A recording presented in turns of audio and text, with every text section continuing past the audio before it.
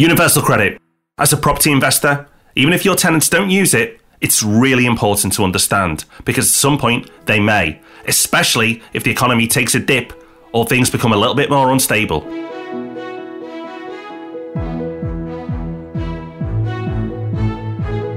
Welcome to the Property Podcast, where every Thursday property investors come to be informed and inspired. Today, we've got one of our most popular ever Property Podcast guests back on the show, talking us through a very timely and important subject, which, if you're like most investors, you won't know nearly enough about. And as if that weren't enough, stick around to the end because we've got a resource that will help you keep your kids quiet and do something good. For our news story this week, the headline reads, Demand for stamp duty holiday to reignite housing market. Now, everyone loves a holiday, and property investors would really love a stamp duty holiday. Rob, can we get excited? Not quite yet. We've had a couple of messages about this week from people who are starting to get excited about it. But it's important to say, at the moment, this is not policy or anything close to it. This is just people saying that this is something that should be done. So a couple of weeks ago, RICS, the Royal Institute of Chartered Surveyors, put something out saying that for a period of time after lockdown restrictions are lifted, stamp duty should be taken out of the picture to encourage the market to come back to life. And this week, both Rightmove and Knight Frank have said something similar. Would be lovely if it happened, and it's not the most bonkers idea I've heard. We saw a few years ago when stamp duty was due to go up for investors. There was a massive spike in transactions with people trying to beat that increase. So it's possible that we could see the same thing again if stamp duty was removed temporarily, just at the time when the market needs transactions most. So will it happen? Who knows? Too early to get excited, but this is one bit of government intervention in the housing market that we would certainly benefit from. Just a quick heads up, the Property Hub magazine is now out. If you've missed it, do not panic because, for one, they come out every 2 months now, which is wonderful. And you can get them digitally. So if you want to subscribe, you won't miss out. You can get all the back copies online. The cover story is very timely right now, and it's how investors are adapting to the coronavirus.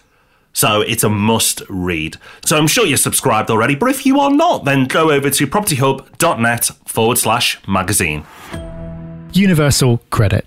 You'll have heard of it, probably in the context of its introduction being perceived as a bit of a political shambles. But if you're like most investors, and to be honest, like me before we recorded this episode, you probably won't know much more about it than that. The history of universal credit goes back a few years now, and it basically combines lots of different benefits, including for our purposes, importantly, housing benefit, into one single payment that is paid directly to the recipient, and it's paid monthly.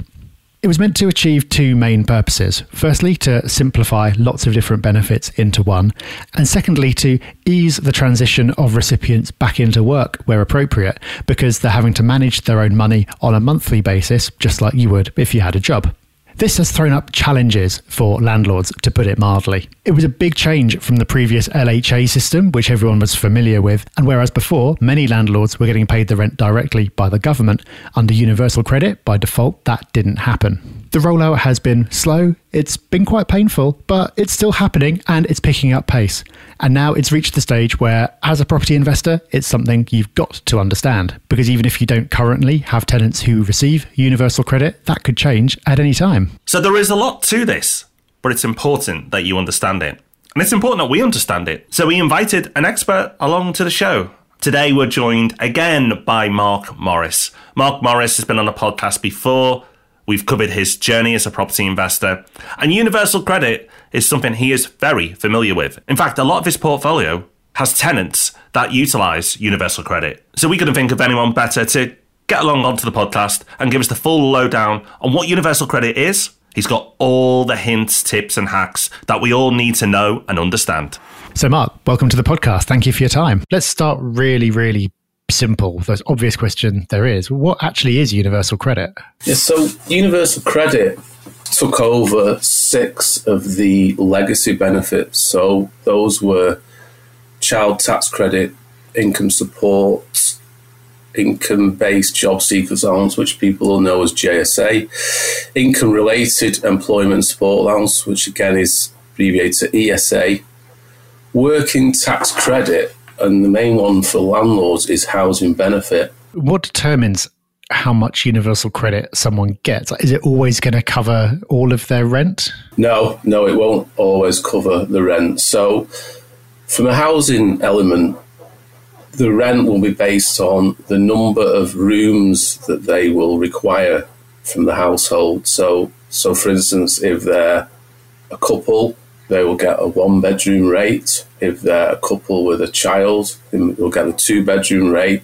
and then so on and so on, up to a maximum of 4 bedrooms. It really does depend on the family makeup and the local housing allowance. So people who are entitled to help with paying their rent will get universal credit, but they're not all on universal credit. Is that right? Because it's still being rolled out. It seems like it's been being rolled out for ages, but it's still going. Well, originally, I think it was supposed to be rolled out by 2019, and the last update we had was that it was going to not be rolled out now fully till 2024. So where we are at the moment, at the end of 2019, I think we're around approximately 3 million universal credit claimants, whereas I think by full rollout, they're talking around, there should be 6 to 7 million. Okay. But interestingly enough, within the last 6 weeks, since the coronavirus, they've had 1 million new claimants, which has just put quite a bit of a strain on the DWP systems. Yeah, if it's taken this many years to get to 3 million, an extra million in a week is going to put strain on it. Yeah. It's going to be interesting to watch. So what kind of proportion of your own properties where you were getting LHA, what proportion of those are you now getting universal credit for? I'd probably say a third now on universal credit. And that started probably around 2 years ago. The problem I had was that 2 years ago, although I knew universal credit was coming, I just buried my head in the sand. Other things were more important as we're all busy. And suddenly I found probably I had 4 or 5 tenants on universal credit very quickly. And I didn't understand the process. I didn't really understand how to engage DWP. And probably within a few months, I found myself, I think, over £6,000 in rent arrears. It was really, really hard times. So after that, I just made it my mission to understand everything I could about universal credit. And I can honestly say now that my universal credit tenants run pretty smoothly. So now you're at the point where it's no worse from your perspective than LHA was? No. How did those arrears build up? Did it happen straight away? We call it the claim journey, but there's a lot of information that tenants need to provide. And what I was finding was that for whatever reason, DWP hadn't received all the information they needed, so the claim was delayed. But I think the main thing for me was that I didn't understand the process and I didn't understand how to engage correctly with DWP. It sounds like this isn't something you can just kind of let happen. It sounds like, rightly or wrongly, as a landlord, in order to get paid on time, you need to be actively involved in this process from the start, rather than letting someone just say, oh yeah, I get universal credit, so I'll pay that to you. That's presumably is going to be a way of getting into trouble. Yeah, definitely. It's a partnership now. To understand the process, there are a lot of information they need to provide. As a landlord, we can help them provide that information. It is a lot of hand-holding. You talked about the journey a couple of times now, so maybe we should go on that journey and go through how the process actually works, because I don't know, most people listening won't know.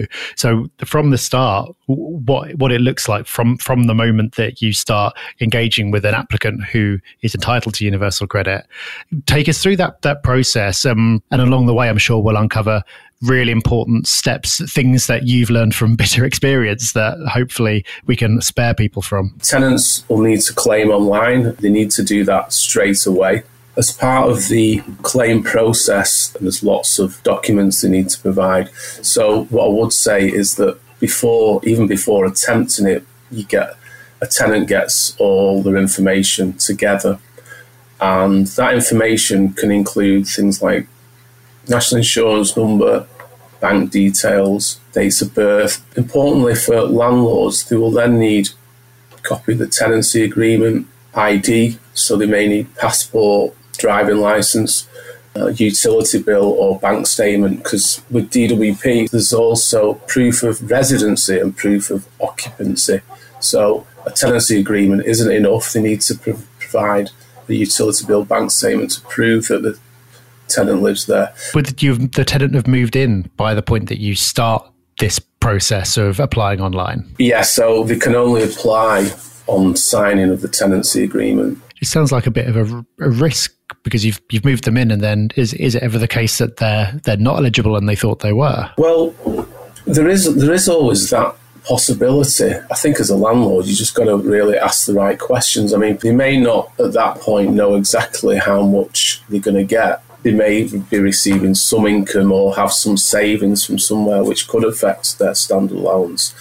So they've got all that documentation together, gone to the interview with the work coach, assuming they can. Well, what happens next? So this is a key thing. If they've provided all the correct information, after 5 weeks, they will get paid their first universal credit payment. So it's always paid in arrears, as housing benefit was. It's paid monthly. So on that 5th week, they'll be paid their standard allowance plus their housing element, and that'll come straight to their bank account. And effectively, going forward, that will be their payment date. So from a landlord's point of view, we need to make sure that they're putting in regular payment, standing order, online payment, to make sure that the rent's paid on that day, because they will know the date that they will get paid. From a landlord's point of view, normally you'll obviously take a month's rent up front, and the rent due date will be the date of the month that move-in took place. So in this situation, it sounds like the date they moved in isn't necessarily going to line up with the date that you expect the rent from them. Is that right? So effectively what will happen is if they move in on the 1st of June, the tenant won't get paid probably till around between the 4th and the 7th of July. That'll be the first payment. So yeah, I mean, landlords do have to take that into consideration. They will have 5 weeks where they won't get paid. And I think there's been a lot of media coverage around that, because it has been quite tough for tenants, with that 5-week period. So they have introduced some assistance. There is a payment, what's called a universal advance payment, which effectively means they can take that whole payment straight away. So what they will get in 5 weeks, they can take that whole payment straight away. It's effectively a 12-month loan, and the loan will be repaid over 12 months, and it'll be taken from their ongoing allowance. So they can get an advance payment, which for me, if a tenant claimant has some important bills to pay or rent, to enable them not to go into rent arrears, and it's well worth taking. They don't have to take the full amount if they don't want to. So, and as I say, it is paid back over 12 months interest-free. A lot of claimants have been using that, but I think the issue is that some of the claimants they've been taking the money but not using it necessarily to pay bills. Again, it's really key, though, that the landlord is working with the tenant and understands where things are up to. Yeah, especially if you're at the point where you are now, where you're experienced with this. A tenant might be claiming it for the first time, so you're going to know a lot more about it than they are. It's in your interest and their interest for you to take control of that process and help them out. It's just really key that landlords just get involved, because I think a lot of landlords they don't really want to understand the process and just hope it'll work itself out. But I think you will find issues if you don't understand the process and help the tenant and just support them. Now, we need to talk about direct payment, because I know that a lot of landlords who'd previously been getting LHA found a way that they could get paid the rent direct. But when Universal Credit was brought in, that wasn't the case. So by default, it gets paid to the claimant, and then they have to pass the rent element on to you. But I believe that there is a way potentially of getting paid the rent direct, isn't there? There's a couple of ways that a landlord can get paid direct. If the tenant is 2 months in arrears, the landlord can request direct payment. Also, if the tenant is experiencing issues, now that may be drug abuse, debt problems, previous arrears, a landlord can request a direct payment from DWP.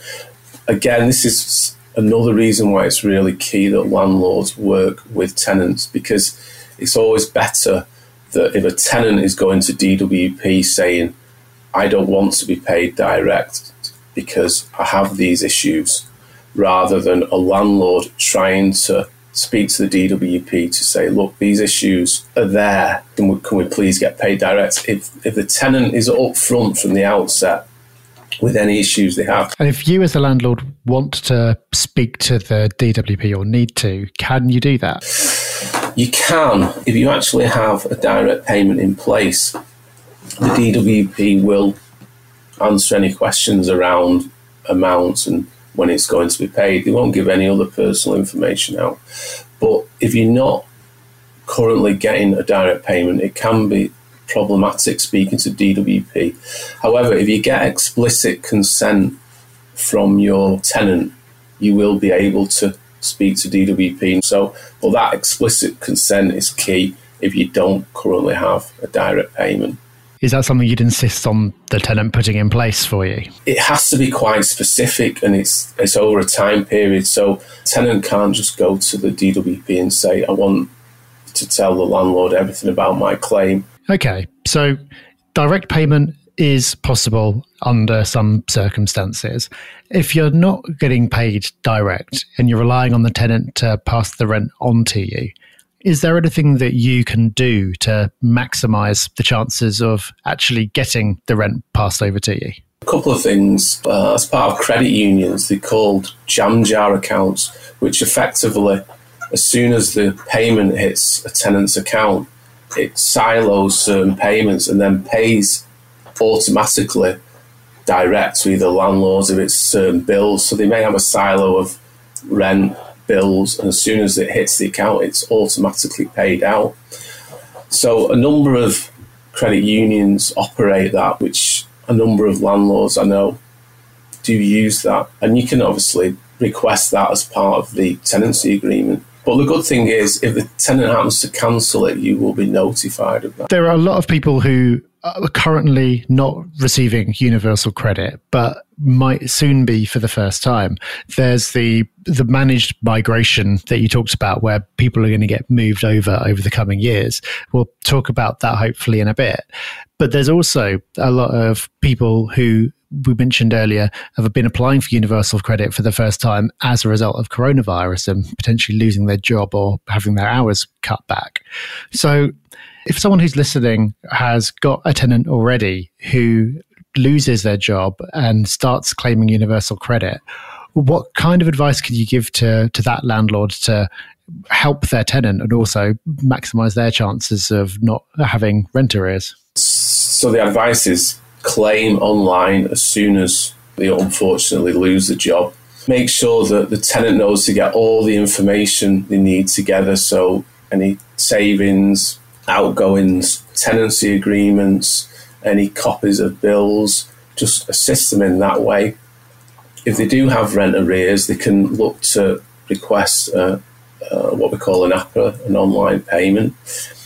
The other thing is to make them aware of the universal credit advance payment. That advance payment, which is really important. There was something else you mentioned there as well to help if rent arrears had built up. Did you say it was an APA? If the tenant is already 2 months in arrears or is actually continually underpaid and over a number of months and is 1 month in arrears, a landlord can request that payments that is paid direct straight away. And that's done through what we call a UC47, which can be, it's a form which you download from the gov.uk website. And does that then make up all of the arrears? That will just mean that going forward, the housing element will be paid direct to the landlord. Right. There is also something that is probably a good point to actually discuss. It's called third-party payments, which is all around rent arrears. As part of the UC47 form, which will request direct payment to landlords, if the tenant is 2 months in arrears, you can also request what we call third-party payments, which is effectively a payment towards the current rent arrears. Mm-hmm. As I say, they do have to be 2 months in arrears to request this.